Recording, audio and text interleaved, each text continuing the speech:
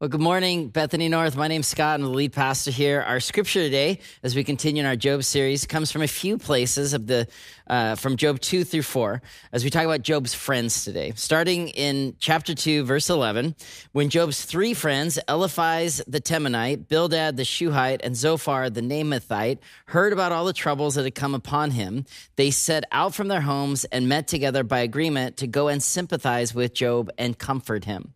When they saw Job from a distance, they could hardly recognize him, and they began to weep aloud, and they tore their robes, and they sprinkled dust on their heads. And then they sat on the ground with him for 7 days and 7 nights, and no one said a word to him, because they saw how great his suffering was.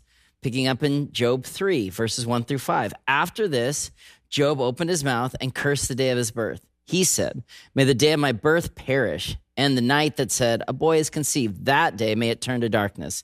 May God above not care about it. May no light shine on it. May gloom and utter darkness claim it once more. May a cloud settle over it. May blackness overwhelm it." And then in Job 4, verse 1, then Eliphaz the Temanite replied, "If someone ventures a word with you, will you be impatient? But who can keep you from speaking? If I were you, I would appeal to God. I would lay my cause before him."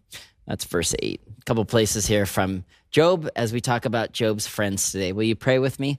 Lord God, we ask that you meet us in this virtual space, that you would encounter us and open us up to hear from you, to be thinking about relationships in the midst of suffering. And God, even as we talk about relationships and friendship, we're cognizant that for many of us, there's a great loneliness that people have endured or are enduring already. There's a great grief as people are carrying so much. And so God, would you use this message to bless and edify and build your people up and build your church up, that we'd be more connected to each other and ultimately, God, to you in our lives. In your great name we pray. Amen. Well, hey, here we go. Job, our third sermon. We hope you've been listening and paying attention and enjoying these, as painful as they are. Some of the in-person feedback I've gotten the last couple weeks is this is really hard, but it's really good. And we're talking about the stuff that really matters. So today we come to the portion of the series where we're going to talk about friendship. And our title for today's message is simply this: How to Be a Friend, Learning from Job's Friends. And that's really kind of a big point that we're going to be talking about both this week and next week, looking at the relationships within Job. How do we wait well in suffering?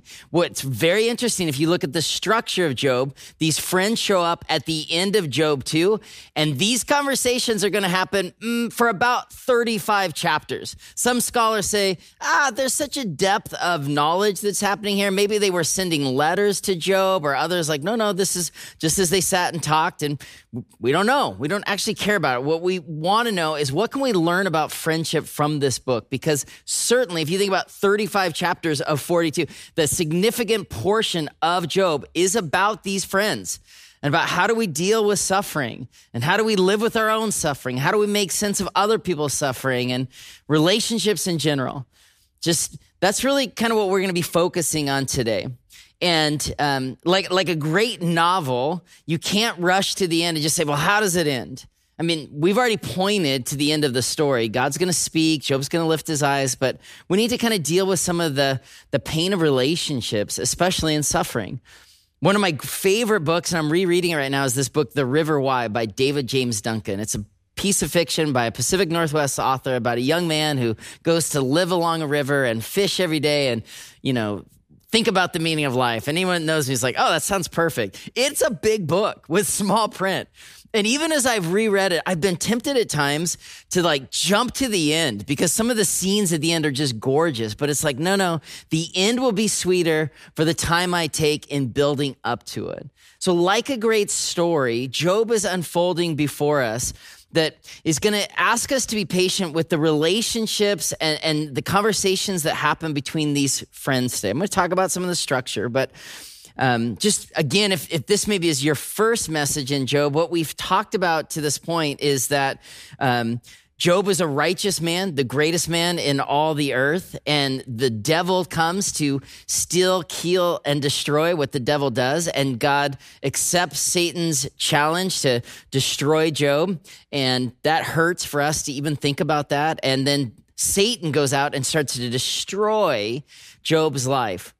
And now Job is sitting in suffering, and these friends show up to connect with him. Now, the friends we're going to see the friends have a speech, and then Job will have a speech, and then the different friend has a speech in Job. And this is a cycle that happens 3 times over these 35 chapters.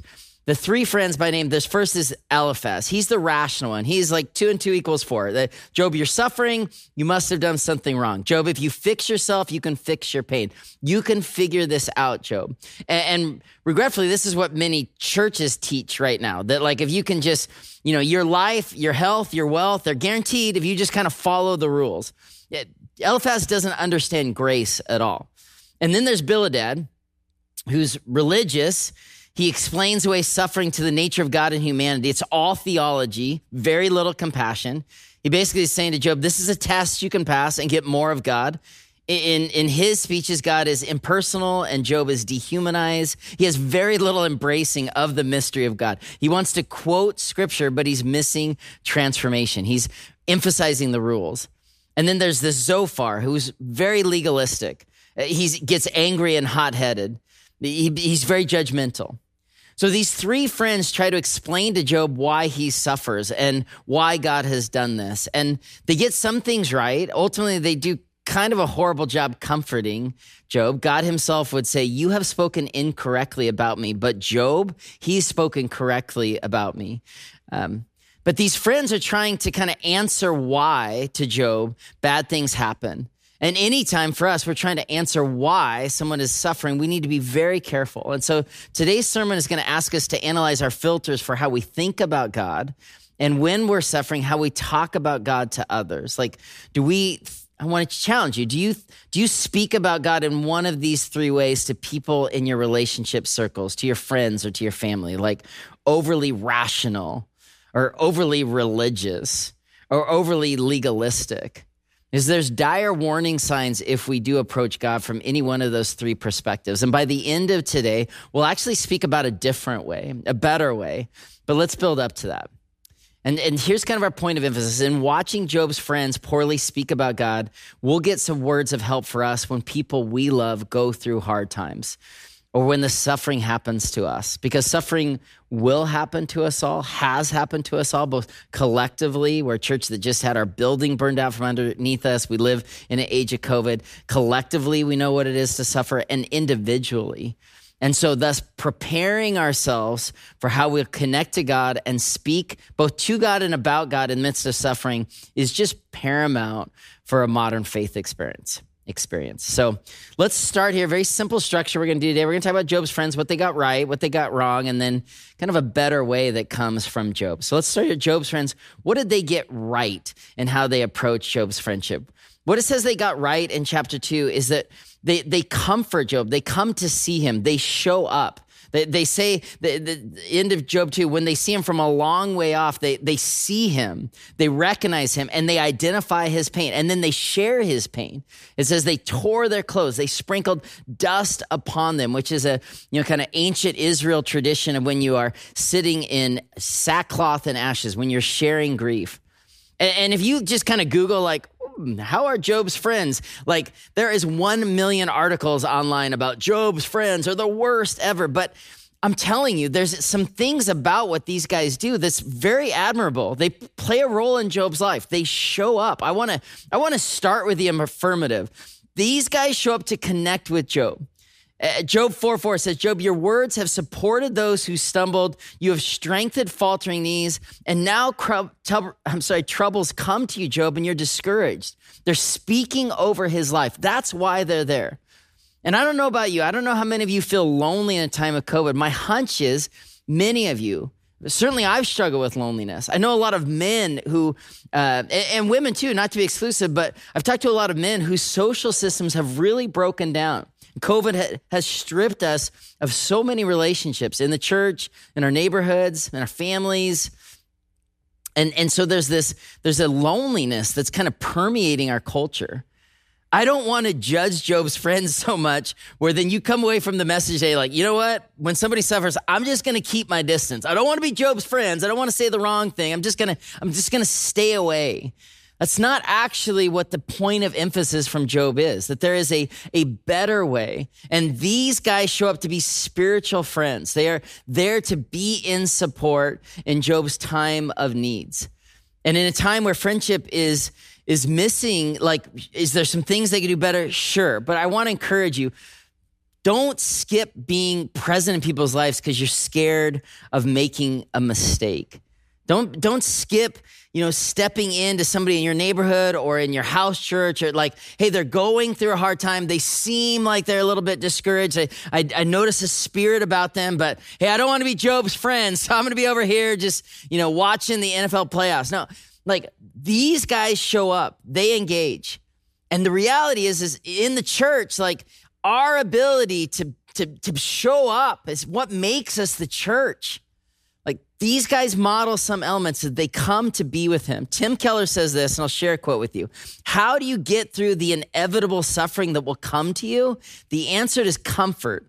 A shock absorber system in a car doesn't eliminate the bumps in the road, but it keeps the car from being shaken into pieces by the bumps. You have to have sources of comfort and strength when you go through suffering. Not that it eliminates suffering, but that the suffering won't actually shake you to pieces. So as a friend, you need to be part of bringing comfort to people. You are called by Christ to bless and edify the world, especially people who are suffering. What Paul says in Ephesians 4, let no corrupt word proceed out of your mouth, for what is good for necessary edification, that it may impart grace to the hearers. Basically, what Paul's saying is edify other people, comfort other people. The Greek word for edify is build up. It's this incredible Greek word. Are you ready for this? Okedome. Okedome. You love that? It's like, that sounds like Sesame Street. It's not. It's the Greek. Okedome is the Greek word that Paul says, edify the church, comfort others. What does okedome means? It literally means the building of a house on a sound foundation. And so for us to be spiritual friends, to okedome each other, is to build one another up. We are called to help encourage people, to build into one another, to have radar and eyes for people that are suffering, and to be an encourager. And you just heard, those of you that have been paying attention the last couple of weeks, we have ministries in this church that are doing this okedome type ministry, Stephen's ministry, one-to-one care. When you suffer, somebody from our church wants to walk with you. Love to you'd be invited into that, either as a caregiver or as a care receiver. Or at North, we have deacons that step into the practical needs. They want to okedome. They want to comfort by bringing meals or doing yard work or renovating a bathroom, or like, this is how God's people, and at Bethany North, I've seen elements of this okedome lifestyle over the last 11 years, and it's beautiful. So Job's friends do some things. I want to kind of lift those up. Like, what do they do well in the scriptures? We're going to get to what they don't do as well. But first, they sit Shiva. And Shiva is an ancient Israeli practice, which means, Shiva comes from the word of Hebrew 7. It means when somebody's suffering, to come and sit with them for 7 full days. And when you would sit Shiva in ancient Israel, you would actually sit in silence for a time of spiritual and emotional healing, to bond together as mourners. Nobody does that today in our culture, nobody. But these guys came and they sat in the dust with Job for 7 days. They sit Shiva because grief takes time. The second thing these guys do well, and I just want to encourage you when you think about being a friend that's trying to bring comfort to the world, these guys, they listen to Job. Like, there's 35 chapters of listening, and they're going to lose their way in a bit, but like, we got to be people to listen to each other, not formulating our next thought, but actually listen to one another. And finally, these friends, they actually saw Job. The text says they saw him and they lamented because the pain he was under. They saw the suffering that he was under. That's very, very helpful. Kate Bowler, in her book, No Cure for Being Human, I quoted her a couple weeks ago, but she's herself an expert in Christian theology of prosperity gospel. And then she went through chronic pain, and then she went through prolonged infertility, and then she went through stage 4 cancer. And through her suffering, she learned more about God's love for her through her community and through the way that other people around her brought comfort. And so just some words of encouragement for you as you're a comforter in other people. These are things that Kate Bowler's like, these are great things to say when people are suffering. Is this first one. I heard about blank, your dad or your job, whatever. I'm really sorry. Like, name the specifics of what you're trying to bring comfort to. And then you don't have to answer it. You don't have to give them a reason. Just say, I'm sorry for that. Just share comfort. A second thing you can say is, I don't know what to say. That's such a beautiful response in a time of grief to just name, there are no words, but I'm here with you. I'm just paying attention to the fact that you need comfort. I don't have words, but I see you. And then finally, just to send a message to somebody that needs comfort, to say, I'm thinking of you and I'm praying for you. And church, you've heard me say this before. Never say I'm praying for you unless you're praying for them. Never. So if you're going to text, I'm praying for you, then stop and pray before you text it. But simply to reach out to somebody who needs comfort and say, hey, I'm praying for you. That's incredible. I mean, when Heather and I lost Fisher, we were in a great season of grief, and I did have a few people reach out to me and say, God must have needed an angel. And that wasn't helpful. It was really hurtful, actually. But when people would just show up and just say, hey, I don't know what to say, but I love you. And then when they would remember our grief, like annually or even like 3 months from now or 6 months from now, like this is really helpful for us to be comforters. We have a mission, church. We get to comfort people that are suffering. And when we step in and we journey with people who are struggling, we get to sit with them in the front of the roller coaster. I've often said the best rides on the roller coaster are the people that sit right up front. Grief puts you in the front of the roller coaster for the highs and lows. Nobody wants to be there. But when you sit with other people that are mourning, you're in the front row. You see the lows and the valleys, but you also see God break through. So be comforters. There's elements of this that are really encouraging for us to just be mindful of. But ultimately, there's some things the friends got wrong, right? So what did they miss? As the speeches from Job 3 through 27 increase in nature, it becomes clear Job's friends aren't helping Job deal with his pains. Job's friends, what did they miss? We just talked about what did they do well, but what did they miss? The reality is that your Christian relationships, your spiritual friends, the ones that bring comfort, can never explain why you suffer. And Job's friends, through their discourses, start to give a reason. Remember, from their rational mindset or their legalistic mindset or the religious mindset, they're trying to answer for Job why. They're trying to hand him a manual. And anytime we're trying to hand somebody a manual for their experience, we're actually trying to take control of it. Job's friends trying to control him, and they're offering up constructive criticism. I don't know if you've ever heard that. There's no such thing as constructive criticism. Constructive criticism is actually a paradox. Construct, build something up. Criticism, tear something down. Like, you're like, well, I'm just going to give them a little constructive criticism. It's like, no, you're not. You're just going to criticize them. Like in relationship, we're called not for constructive criticism, but to pay attention to people's pain. To say, you don't have to sit here alone. I'm going to pray on your behalf. I'm going to bear witness. Like there's this story in the Gospels, in the Gospel of John, where the disciples looked at suffering and they said to Jesus, why is this happening? Do you remember this? This comes from John, I think chapter 9, that Jesus went along, he saw a man blind from birth, and his disciples asked him, Rabbi, Jesus, who sinned, this man or his parents, that he was born blind? Somebody had to sin. Like, where do we get to blame? And Jesus said, neither this man nor his parents sinned. This happened so that the works of God might be displayed in this man's life. As long as it's day, we must do the works of him who sent me. Night is coming when no one can work. While I am in the world, I am the light of the world. So Jesus says, who sinned? No one sinned.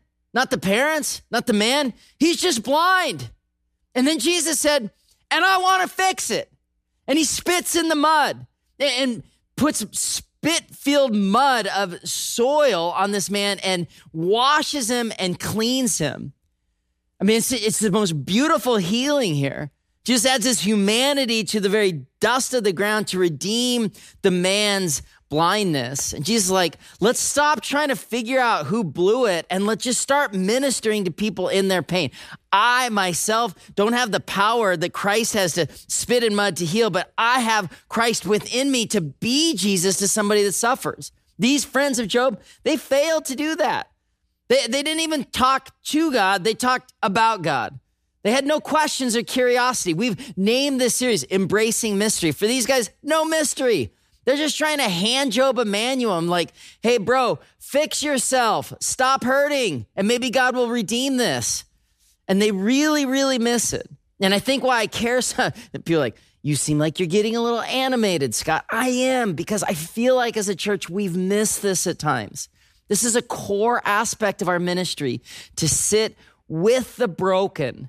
Not just, oh yeah, you gave out a code in December. I'm not talking about that. I'm talking about the people in our faith community who are lonely, who are going through divorce, who are dealing with a drinking problem or anorexia, or they're just like, can we just see them and say, I don't have the answers, but I'll pray with you.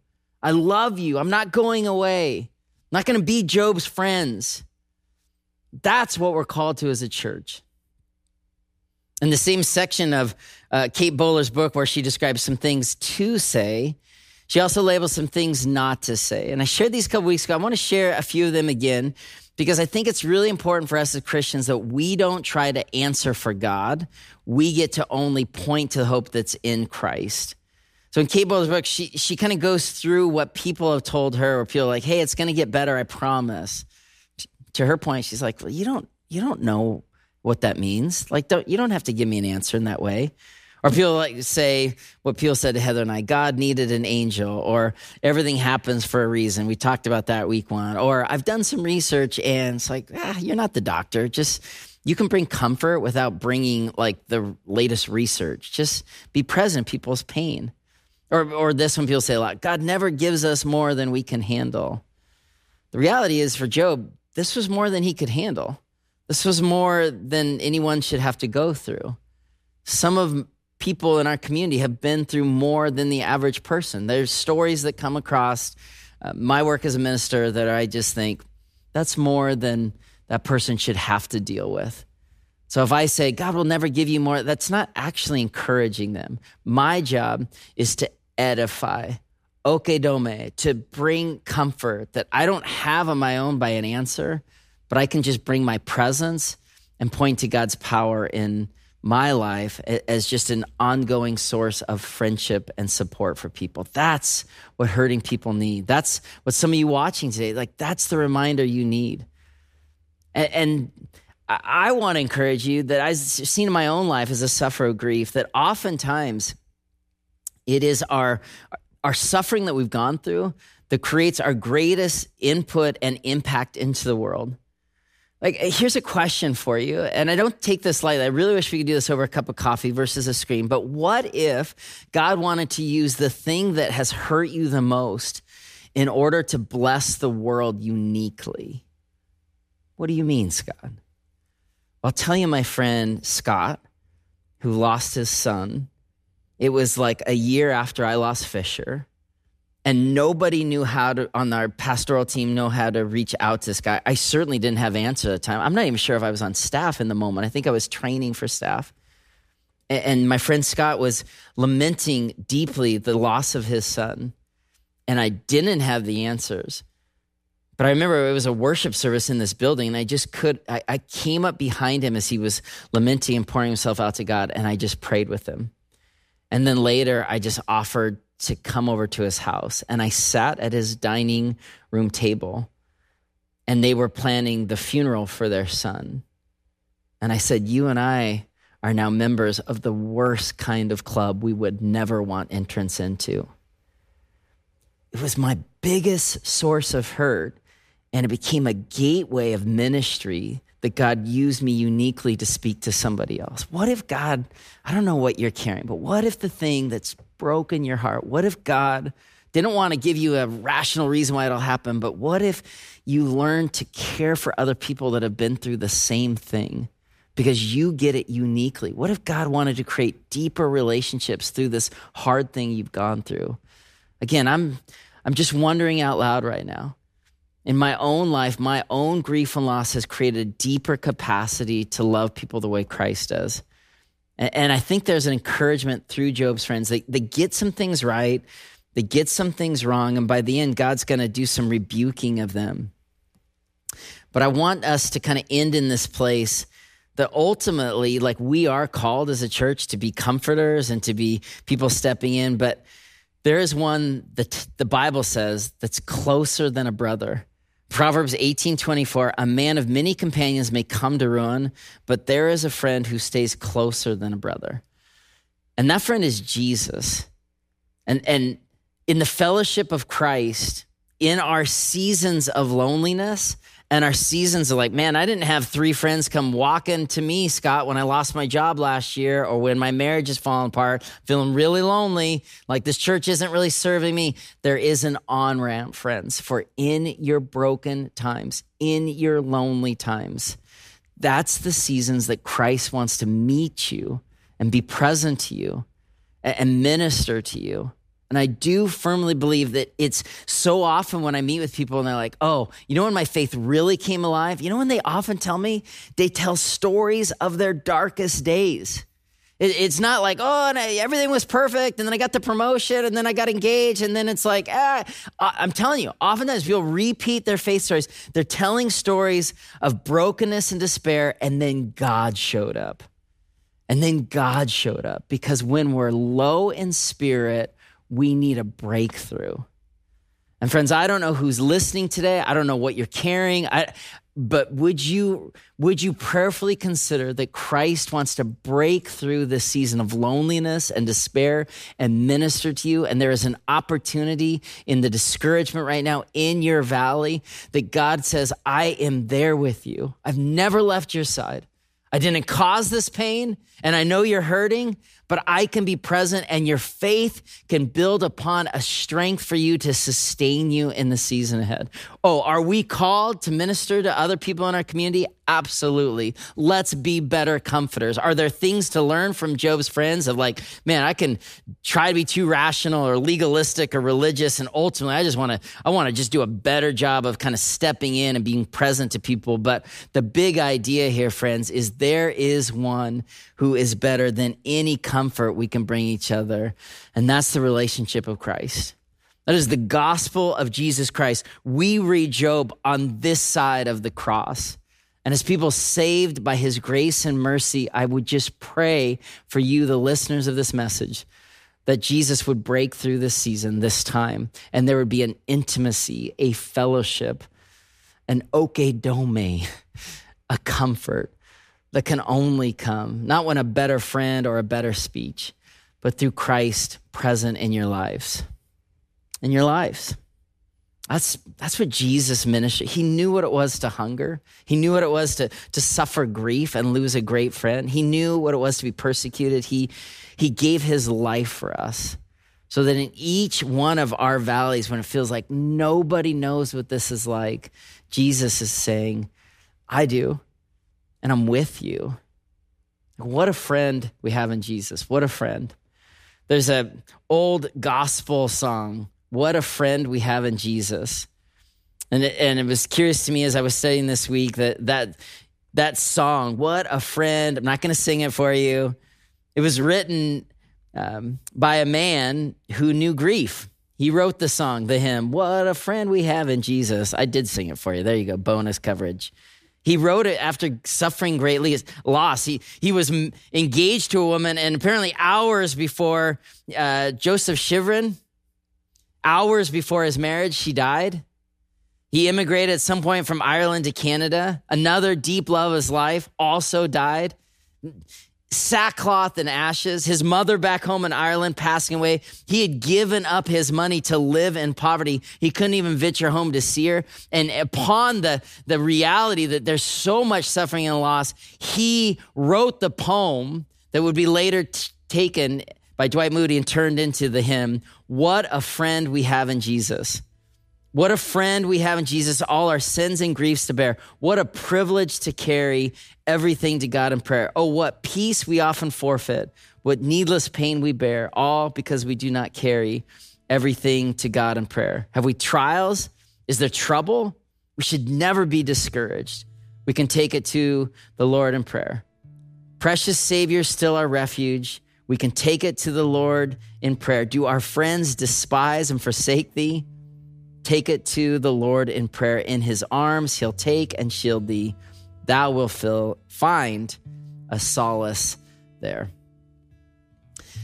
Let's pray. Jesus, may it be so. May your church find a solace in the embrace that can only come from you and relationship with you. We pray, God, that you would increase the fellowship of your Spirit and that your Spirit would crack through the hardness of wherever people feel just barren right now, God. Barren relationships, barren employment situations, barren hope, barren faith. God, would your Spirit crack through? And would there be a new life, a new intimacy, a new fellowship that can only come from you? God, stir us up as we consider Job's friends, how we are called to be people bringing comfort into the world around us. But ultimately, God, we declare that ultimate fellowship and hope and peace and joy will only come in our deepening relationship with you. Thank you for these moments. We pray this message will be used by your people to just find deeper hope and deeper relationship. We love you, Lord. In your name we pray. Amen. Let's continue in song.